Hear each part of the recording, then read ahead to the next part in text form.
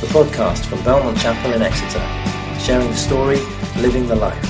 For more information, go to belmontchapel.org.uk. Last week, Nick reminded us of the journey that Abraham went on, the context within which this account was written, and encouraged us to examine who we are becoming and who God is building us into this Lent.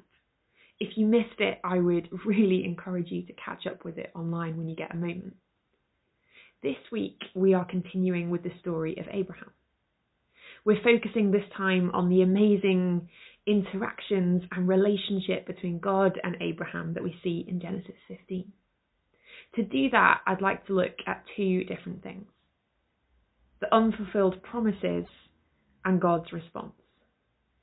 There'll be some time built in for personal reflection as we go along, which I'm hoping will be a helpful way to engage with this for all of us. I'd like to start by saying that if I'm really honest, I've always struggled with Abraham. Over the years, I found the lives of Sarah and of Hagar really helpful and grounding. But if I'm honest, I've often been left just frustrated by Abraham.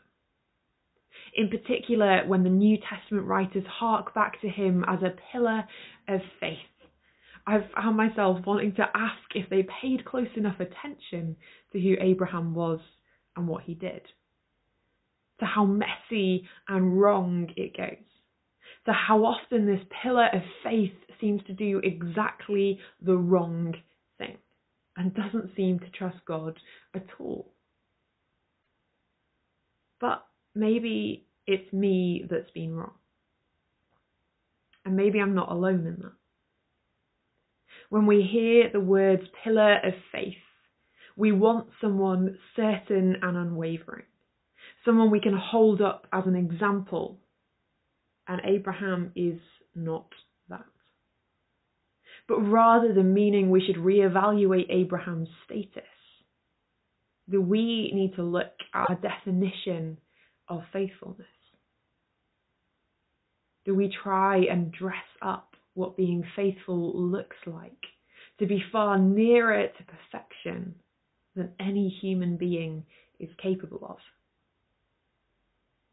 Is there in fact more to be said about faithfulness in Abraham's brokenness, in his anger and in his doubt, than in this rosy image we all too often try to paint? This passage starts with a wonderful declaration from God about who he is. Do not be afraid, Abram. I am your shield, your very great reward, he says. It's important not to miss the response that follows this, because it might not be the one that we expect. It's not worship. It's not adoration. It's not, at first glance, faith. Genesis 15 is the space where the previous frenzied activity of Abram's life ceases, and he has space to think. At this point, his worries and his pain begin to take over. And his response is to cry out in pain to God that how he thought his life was going to go has not happened. He does not have an heir to inherit. And in the face of that, anything else that God can give him seems worthless. It's too easy, I think, with passages like this to skip over these parts quickly, to get ourselves as fast as possible to the bit where God comes through and it's okay. But that isn't Abraham's experience of life. He lived in this place of unfulfilled dreams and shattered hope for decades. And it isn't my experience of life, and I imagine it isn't yours either. So even though it's uncomfortable and maybe even painful, I'd like to spend some time in this space.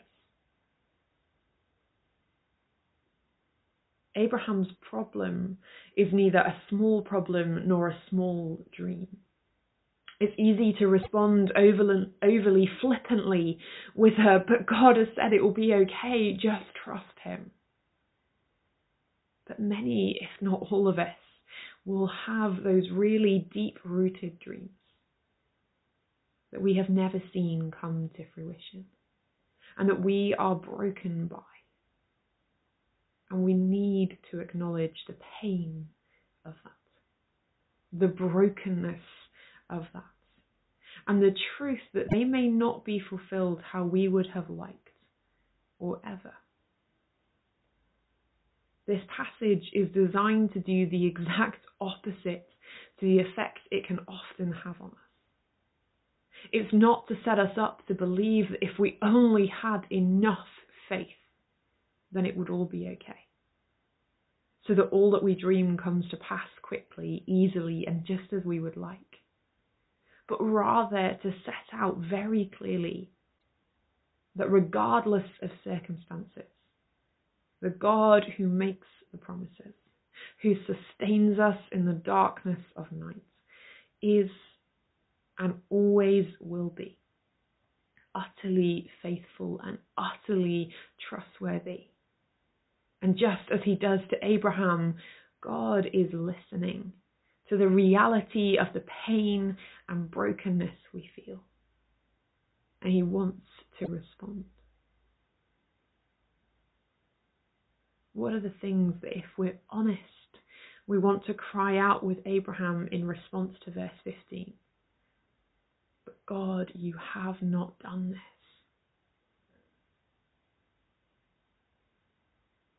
I'd like us to spend some time in quiet now, to reflect on, to think about the things in your life that have come to mind when we talk about these unfulfilled promises and dreams. The things that weigh heavy on us and sometimes stand between us and God. If you have them, I'd love you to write a note on a post-it note of what that would look like for you at the moment.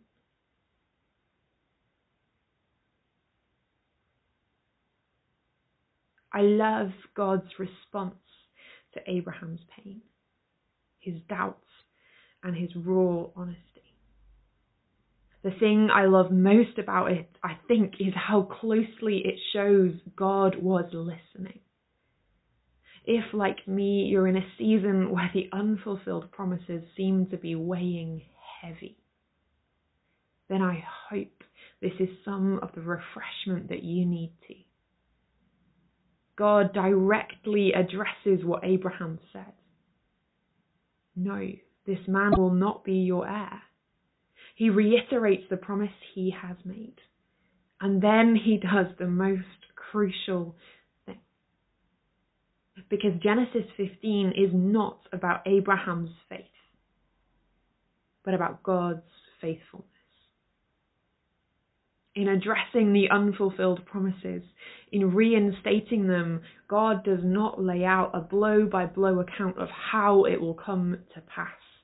This isn't a step-by-step guide of what will happen in Abraham's life. Instead, he turns Abraham's focus to who God is.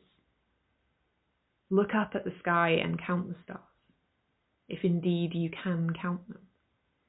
He calls Abraham and he calls us to look to creation, to see the character, the power, and the faithfulness of the Creator. Then he calls Abraham to remember what he has already done and where he has already seen God act. I am the Lord who brought you out of Ur of the Chaldeans to give you this land to take possession of it.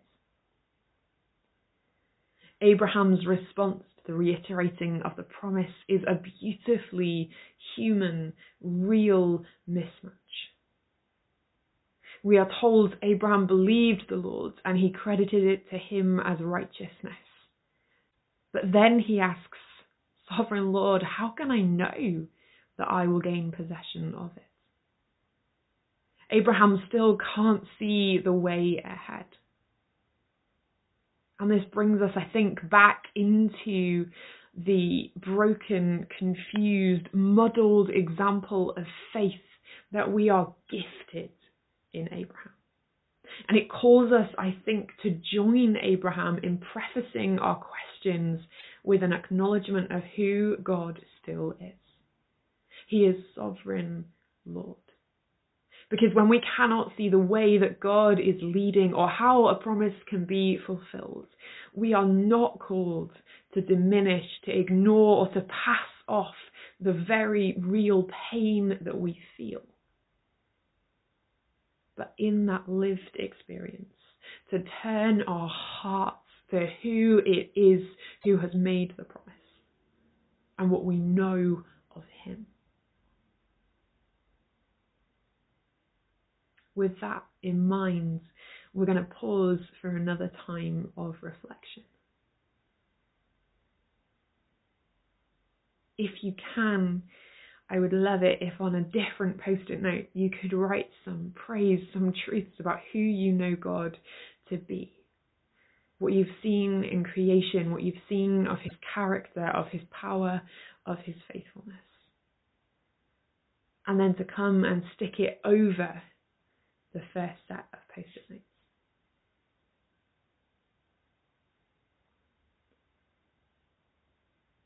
As we continue through the passage, God's emphasis and God's focus stay in exactly the same place.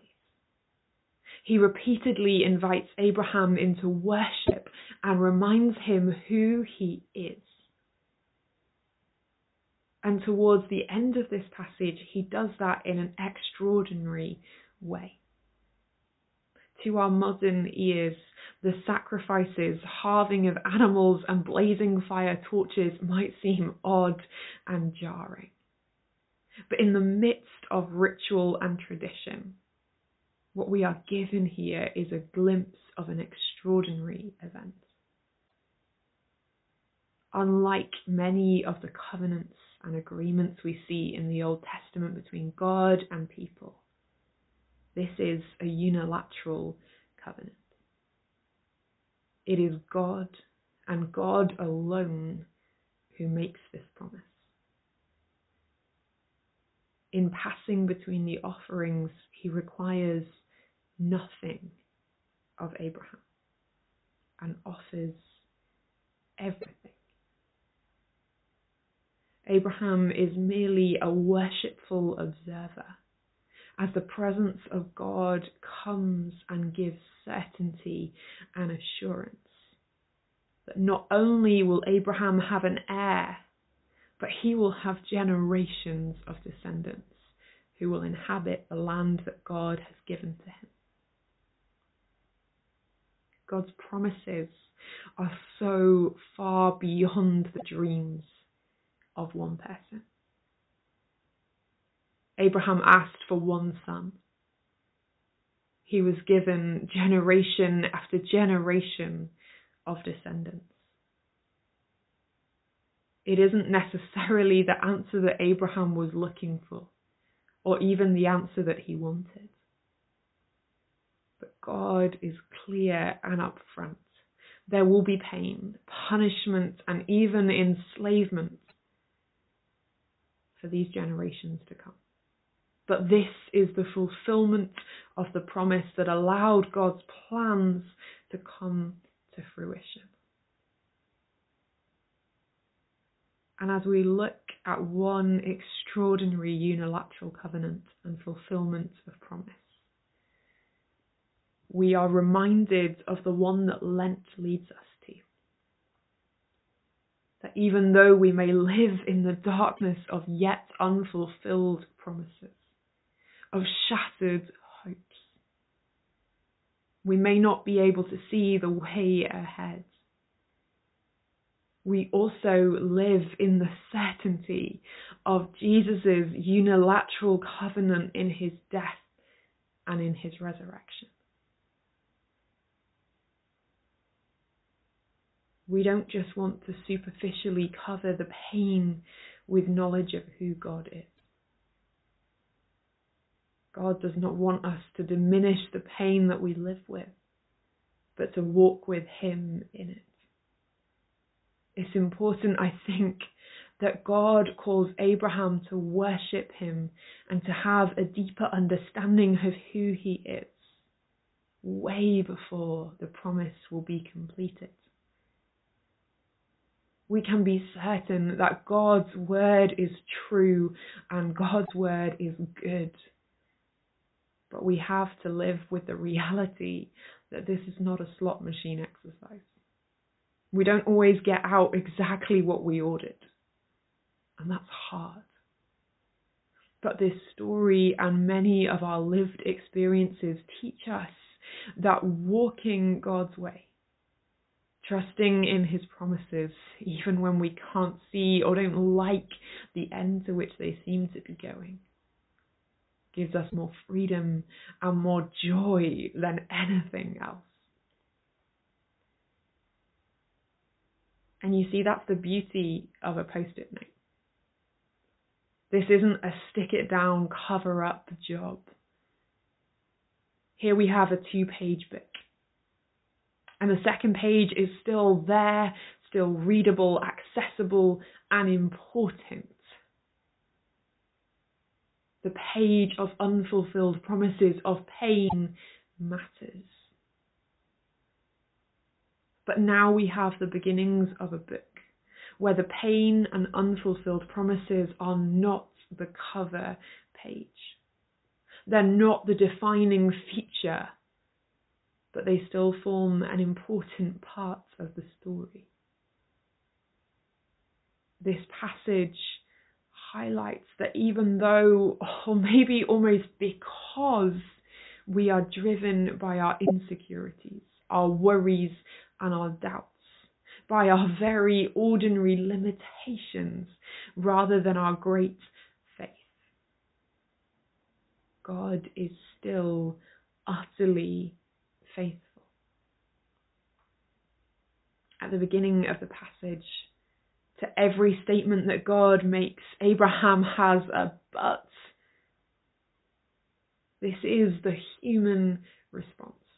It is our response, and God knows that. He carefully and lovingly guides Abraham through a process of reminding him that he is the creator of all.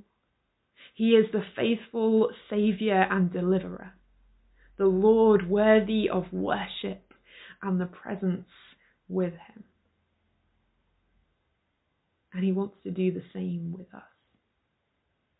So that this Lent and beyond, we would remember that no matter our fears and concerns, and our feeling that we are somehow missing some element that is crucial if we are to travel this journey, God is still with us every step on the journey.